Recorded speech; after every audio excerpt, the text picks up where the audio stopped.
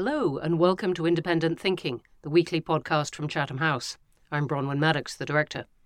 This week we're looking at Japan and the historic changes underway in its foreign and security policy. In March, Prime Minister Fumio Kishida visited Kyiv, marking the first time a Japanese leader has visited an active war zone since the Second World War. This comes amid successive changes in posture, in the jargon, as to how Japan approaches national security concerns. We're going to talk about whether Tokyo is moving away from its pacifist constitution, what role the rise of China and the invasion of Ukraine has played, and whether this is the culmination of former Prime Minister Abe Shinzo's vision of Japan as a normal country. We'll also be looking more widely to Tokyo's relations with its neighbours, not just with China, but also South Korea. With the Prime Minister expected to visit Seoul in the next few days, we look at why these two democracies, both of which are US allies, find themselves often at odds. And finally, because it is definitely Coronation Week here in London, we can't resist discussing how the UK fits into all this. With both Japan and the UK facing sluggish economic growth, royal families of different kinds struggling in the modern world, and complex relations with neighbours, do the UK and Japan have more in common than we realise? We have a terrific team to discuss all this week. Joining me in the studio is Robert Ward, who's the Japan Chair and Senior Fellow with the International Institute for Strategic Studies. Welcome. Thank you, Bronwyn. Joining us down the line is Valerie Nikkei, a Senior Research Fellow and Head of the Japan Programme with the Foundation for Strategic Research. Welcome. Thank you. Very good to have you here. And finally, joining us from Singapore is Professor Alessio Patalano, an expert on East Asia and a professor with King's College London. Welcome, Alessio. Delighted to join you today. Thank you. Delighted to have you. Well, let's start with this question of whether Japan is becoming a normal country, to pick up that quote, in foreign affairs. Robert, could I start with you? The Prime Minister visited Kyiv in March. What did that mean and what did he do there? Well, as you said earlier, Bronwyn, this was an historic visit for a Japanese Prime Minister to go to a war zone, first time since the end of the Second World War. Really important that he did, of course, because Japan's got the presidency of the G7 this year, and Japan, the Japanese Prime Minister was the only leader not to have gone so far. So really important that he did for his G7 point of view. But also, I think it was a sort of the physical embodiment of what the Prime Minister has been talking about since Russia's invasion of Ukraine last year, and that is that the European and Asian security theatres are linked.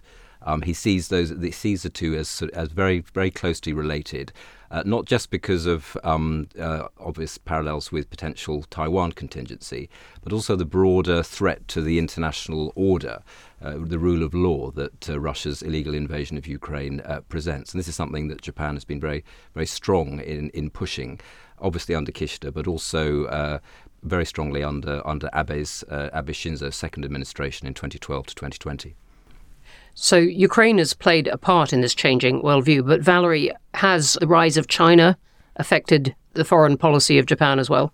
Yes, indeed. I think that the rise, not only the rise of China, but what is perceived justly, I think, as an aggressive rise of China in Japan's vicinity, and it's not new. It is one of the major factors for Japan's evolution in terms of foreign policy.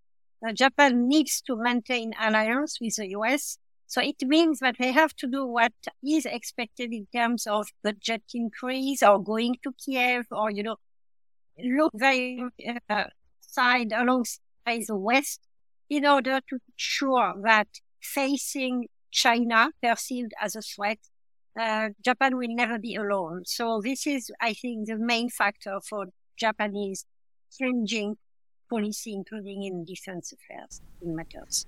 Let me just pick up that point of defense affairs. Alessio, you're a security expert. What does Japan bring to the table in the way of military and security capabilities? So I think the first point to make is that long before East Asia caught the attention at the international level, Japan was already one of the top world military powers. Already in the mid-1990s, Japan was sitting between the fifth and the seventh largest military power, according to different way of calculating that. So the baseline for this conversation, it's already quite significant. And investments, whilst they changed in the early 2000s, they came back quite prominently under Prime Minister Shinzo Abe. So last December, announcement for the new national security strategy and the announcement also of an increase of the defense budget in a way that is comparable to NATO standards with the 2% of the GDP dedicated to it. It has to be understood against that broader backdrop of a country that is already and was already a pretty sophisticated, bringing capabilities to the table has two very important, significant meanings insofar as Japan is concerned.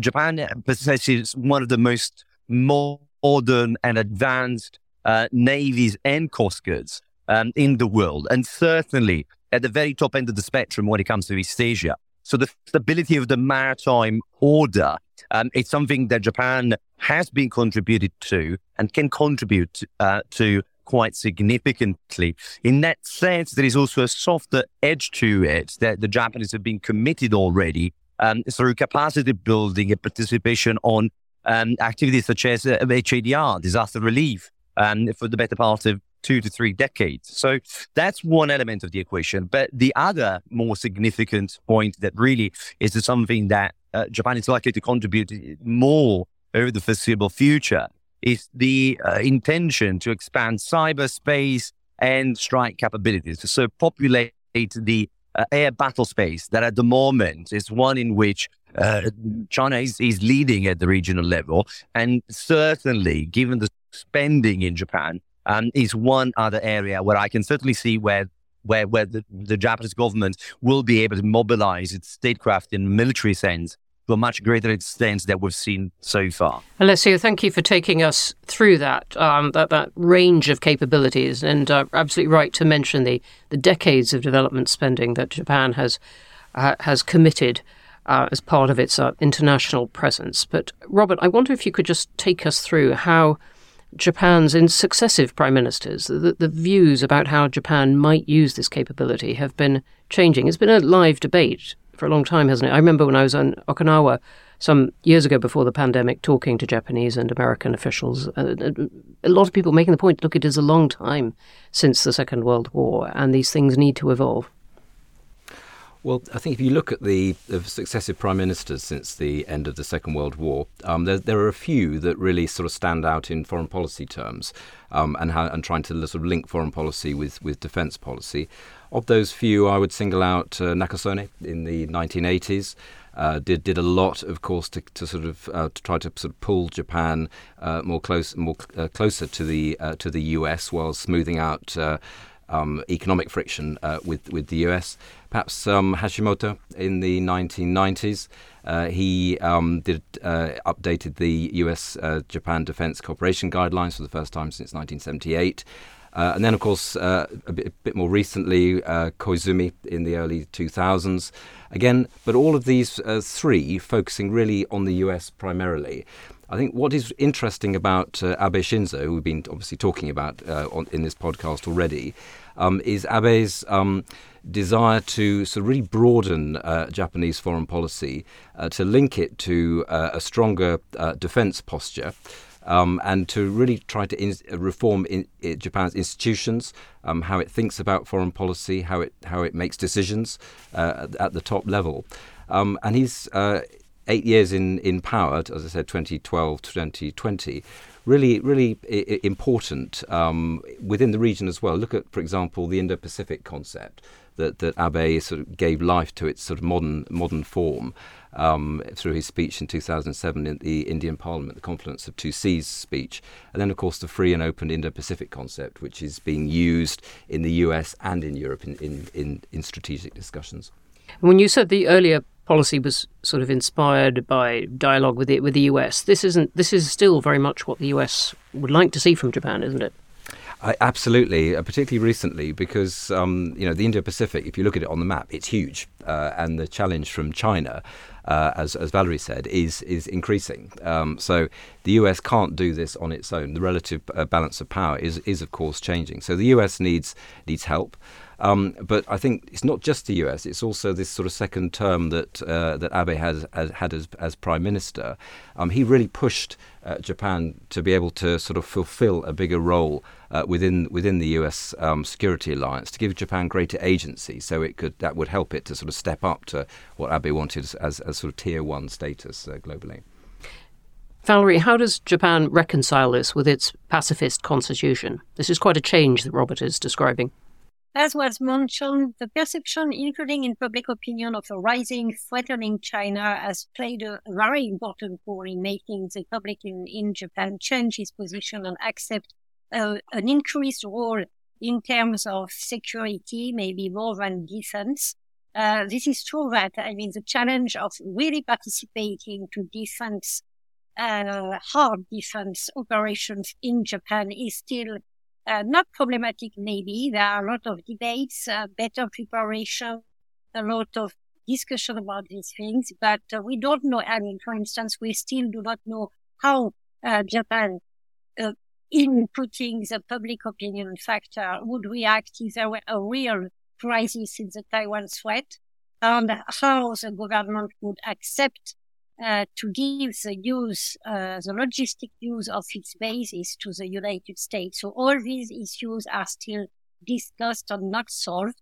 But indeed, compared with 10 years ago, public opinion in Japan is in favor of a greater role for Japan. And what do you think public opinion says about Taiwan and China's intentions towards Taiwan? It is a major factor because, as Kishida particularly stressed the fact that, particularly after the war in Ukraine, the big word in Japan today is Ukraine today is maybe Asia, Taiwan tomorrow. And it has been a very important way to make public opinion accept some evolutions, like the most recent changes in defense policy, in giving more an increased role, for instance, for strike capabilities, longer distance strike capabilities, increase of the budget, which is a very important point. It's not maybe as, the increase is not as large as maybe some may expect, but still it's a big jump, especially at a time when the economy in Japan is not going so well. There is a big inflation.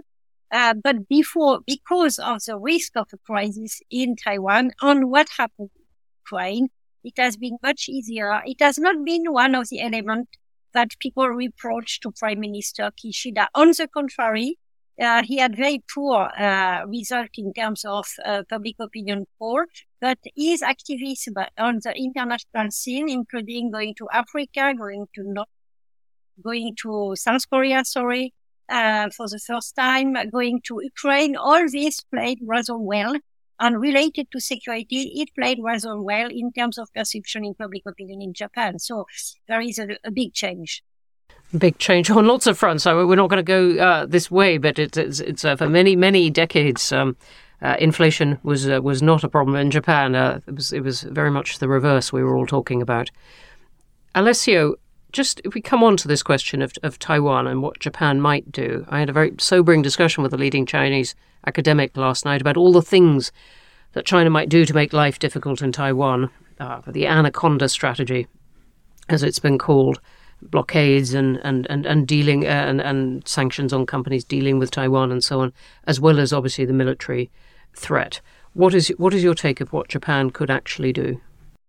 Again, let me sort of take a bit of a step back here, because the point about there's I think an assumption that needs to be corrected a little bit about the Japanese constitution and what it does and what it does not allow the country to do. Article 9, which is at the heart of the question of the nature of the Japanese constitution when it comes to these matters, was designed in a way to be very contextual. In other words, the Japanese sort of level of capabilities and as a result of that, also participation to political and security processes would be always shaped against what the regional security landscape is. And so the first point to make is that the changes in the recognition of the fast degraded nature of the security landscape has been a really important factor, not so much in the challenge to the constitution, but how the political elites in Japan are now starting to feel more comfortable at engaging with a broader conversation as to what roles Japan would, could, should have in different security issues. Now, Taiwan is one of those, and certainly is a very important one. And why that preliminary observation is significant? It is significant because it's not that Taiwan's or the cross-strait relations or the stability of the strait did not matter to Japanese security before. It did. And in fact, you can sort of go back to the late 1970s when the first sort of maritime strategies developed in Japan de facto addressed the question of the stability of the Strait of Taiwan, although it did that in relation to the Cold War and the dynamics between the Soviet Union and the United States.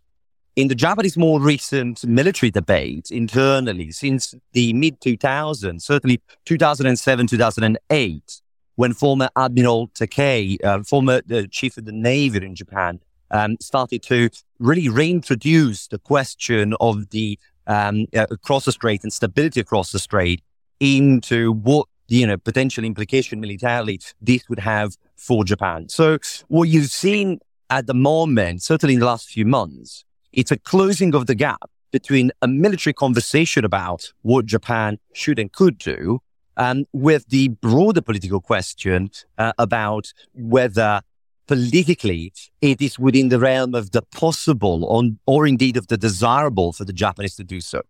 Within this context, I think what's been really interesting to see is a continuous reference within the Chinese pressure activities to actions that would speak to intimidating, if you want, Japan from being more actively engaged over this question. Remember the military exercises last summer that the Chinese conducted with some of the splash areas well within the Japanese exclusive economic zone. Is it your feeling that it is deterring Japan from doing more? How does it leave Japan's strategy?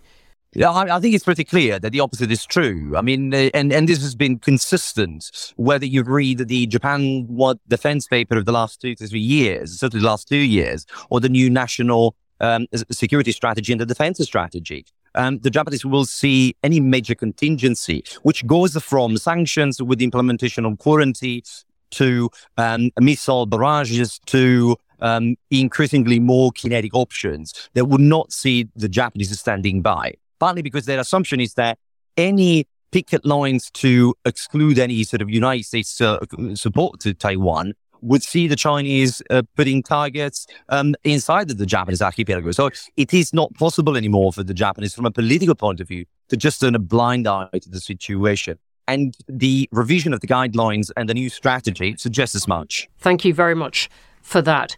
Let's use that as a pivot to talk about our second aspect of this subject, which is Japan's relationship, not just with China, but South Korea. Robert, perhaps we could start with you on this. In a way, it seems redundant to say why are relations between South Korea and Japan often tense. There's a long history there. But what is the feeling around this imminent trip of the Prime Minister? Well, this is a fraught relationship. As you said, Bronwyn, I mean, history plays a big role. Japan's occupation of the Korean Peninsula in 1910 to 1945 was brutal, has left scars, differences over this shared history, differences over reparations, whether they're still liable, Japan's still liable for reparations. There's territorial dispute to sort of add to the mix. This is a very, very difficult relationship. It had its ups and downs. Brief flowering in 1998-2003 under Kim Dae-jung, who was thought that he had to improve relations with Japan, and Japan reciprocated. Then they deteriorated after Koizumi went to Yasukuni Shrine in Tokyo. got a bit better in 2015 with the Abe-Pak agreement, and then froze actually after that. So relations particularly since this year, are getting much, much better. And it largely reflects the newish administration in Seoul, President Yoon's administration. This is one of the most pro-Japanese administrations for decades. In Seoul, I would argue, very, very keen. The Yoon administration is to improve things with Japan. There's good strategic reasons for this. Largely, South Korea is an security ally of the US, so is Japan. So this sort of trilateral relationship really matters for regional stability. Kishida has reciprocated Yoon's overtures. So Yoon was in Tokyo the other day. I think that was the first visit to Japan by a South Korean president for 12 years. Extraordinary, given how close physically these countries are. Kishida will go to Seoul in a few days, as you said. I think this is the first visit to South Korea by a Japanese Prime Minister since 2018. So what we're seeing is sort of more points of contact now developing, more security cooperation, which is absolutely essential given the challenge from China, North Korea, and of course Russia now in the region. More economic cooperation as well. So things are really looking up. And I think what Kishida, with his visit to Seoul, with his looming visit to Seoul, will hope to achieve is to really kind of embed the muscle memory of communication between these two in the bilateral relationship. So it becomes a much more sort of standard thing rather than having these sort of years where nobody goes and visits anybody else. That all sounds very optimistic. Valerie, what do you think the potential is of this relationship? So of course, potential is very important as including from Japan and from South Korea, there is a strong incentive to improve relationship between the two. And since the change of presidency in South Korea, things are much better. But and of course, the US are also putting a lot of pressure on both allies in order to achieve functioning better security relations between the two. There is this triangular relationship between US, South Korea, and Japan, and it's an absolute necessity to maintain stability in Northeast Asia. However, one must not forget that if the president is often qualified as pro-Japan in South Korea, this is not the case for the parliament yet. And so his situation is very fragile, and he could be accused very easily by some other political parties in South Korea if he leans too much on the side of Japan. So Japan has also to be very understanding and try to give him a lot of, as we say in Asia, face in order to help him achieve this tremendous change of policy from South Korea. It is a tremendous change, as you're saying. Alessio, briefly, do the military and intelligence have much cooperation? I think this is the one very important point that will need to be addressed sooner rather than later. The Japanese and the Koreans had a very important sort of advancement, particularly on the front of sharing intelligence. And that was halted because of the full nature of the political dynamics between the domestic constituencies, if you want, of the countries. But now that should change. And I think a good web gauge for how far the relationship and how much of an improvement we can talk about really going to be sort of how they're going to pick up speed again over the discussion of intelligence sharing. And the back of that, how that will then speak to enhance exercise opportunities for finality and in particular finality with the United States. Okay, thank you very much. And let me just, as I said right at the beginning, ask Valerie and Robert whether, Valerie, you're sitting in Tokyo at the moment, whether you think that Japan has got any lessons for the UK at the moment, either on the royal domain or indeed in the sober economic front. Well, I don't know if Japan has a lot of lessons for the UK right now, but what is indeed absolutely certain is that the Anglophile sentiment in Japan is extremely strong. So, as a French, very often I deplore the fact that to some of my Japanese colleagues in Europe, the most important partner is the UK rather than us poor France, you know. And of course, there are reasons for that. Constantly Japan reminds that the UK is the closest ally of the US, and so for Japan, it's a natural closest ally too. And as for the UK, global UK too. I mean, Japan is a very good partner. The UK wants to be part of the CPTPP, so it's an important point at the economic level. There is that project of the next generation fighter with Italy and the UK as the main partners. I know that there are a lot of discussions, but it's going. So I think that the two really want to work well together. So we will see how it develops and Thank you for that. What role the UK play. In the Indo-Pacific, I think we need everyone there. I mean, in order to better balance powers like China, and an absolute necessity to work together. So I think it's a good thing. Thank you for that, and that is absolutely what the Foreign Secretary was saying in his speech very recently. Robert, your thoughts? Well, there are some pleasing symmetries in Japan and the UK. Actually, I first became aware of this when I studied Russian in the 1980s, and I have a book still which is called the Oak Tree and the Cherry Tree. So even in the Soviet Union, they were looking at these two countries as having links. But I think the important thing now is that the relationship is, particularly since Brexit, has sort of changed from the relationship that we had, I suppose, from the 80s to the until sort of Brexit, which was more kind of investment in manufacturing in the UK and finance and so on. And since Brexit, and particularly with the tensions in the Indo-Pacific, as Valerie says, the relationship now is becoming far more geopolitical, geostrategic. And there's some really important sort of strategic complementarities between the two. Japan, as Valerie said, sees networking the like-minded within the Indo-Pacific as a really important way of boosting deterrence, of stabilizing the region, and the UK as one of the few European powers capable of deploying military power into the Indo-Pacific is obviously really, really important in security terms for Japan. Will Japan at some point have an association with AUKUS, for example? So there's lots of sort of touch points there. The RAA that the two countries have now, as well as sort of another more evidence of this sort of deepening security relationship. But also on the sort of geo-economic front too.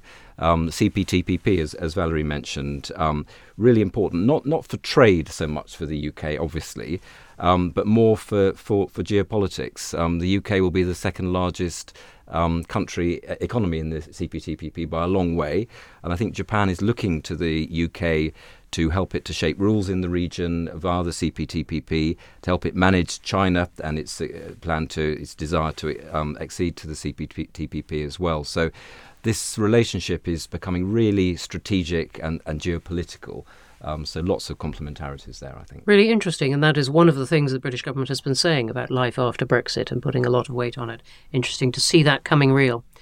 Well, we are going to have to leave it there before Robert and I at least walk out into an aerial forest of Union flags over Regent Street. A big thank you to all my guests, Robert Ward, Valerie Niquet, Alessio Patalano.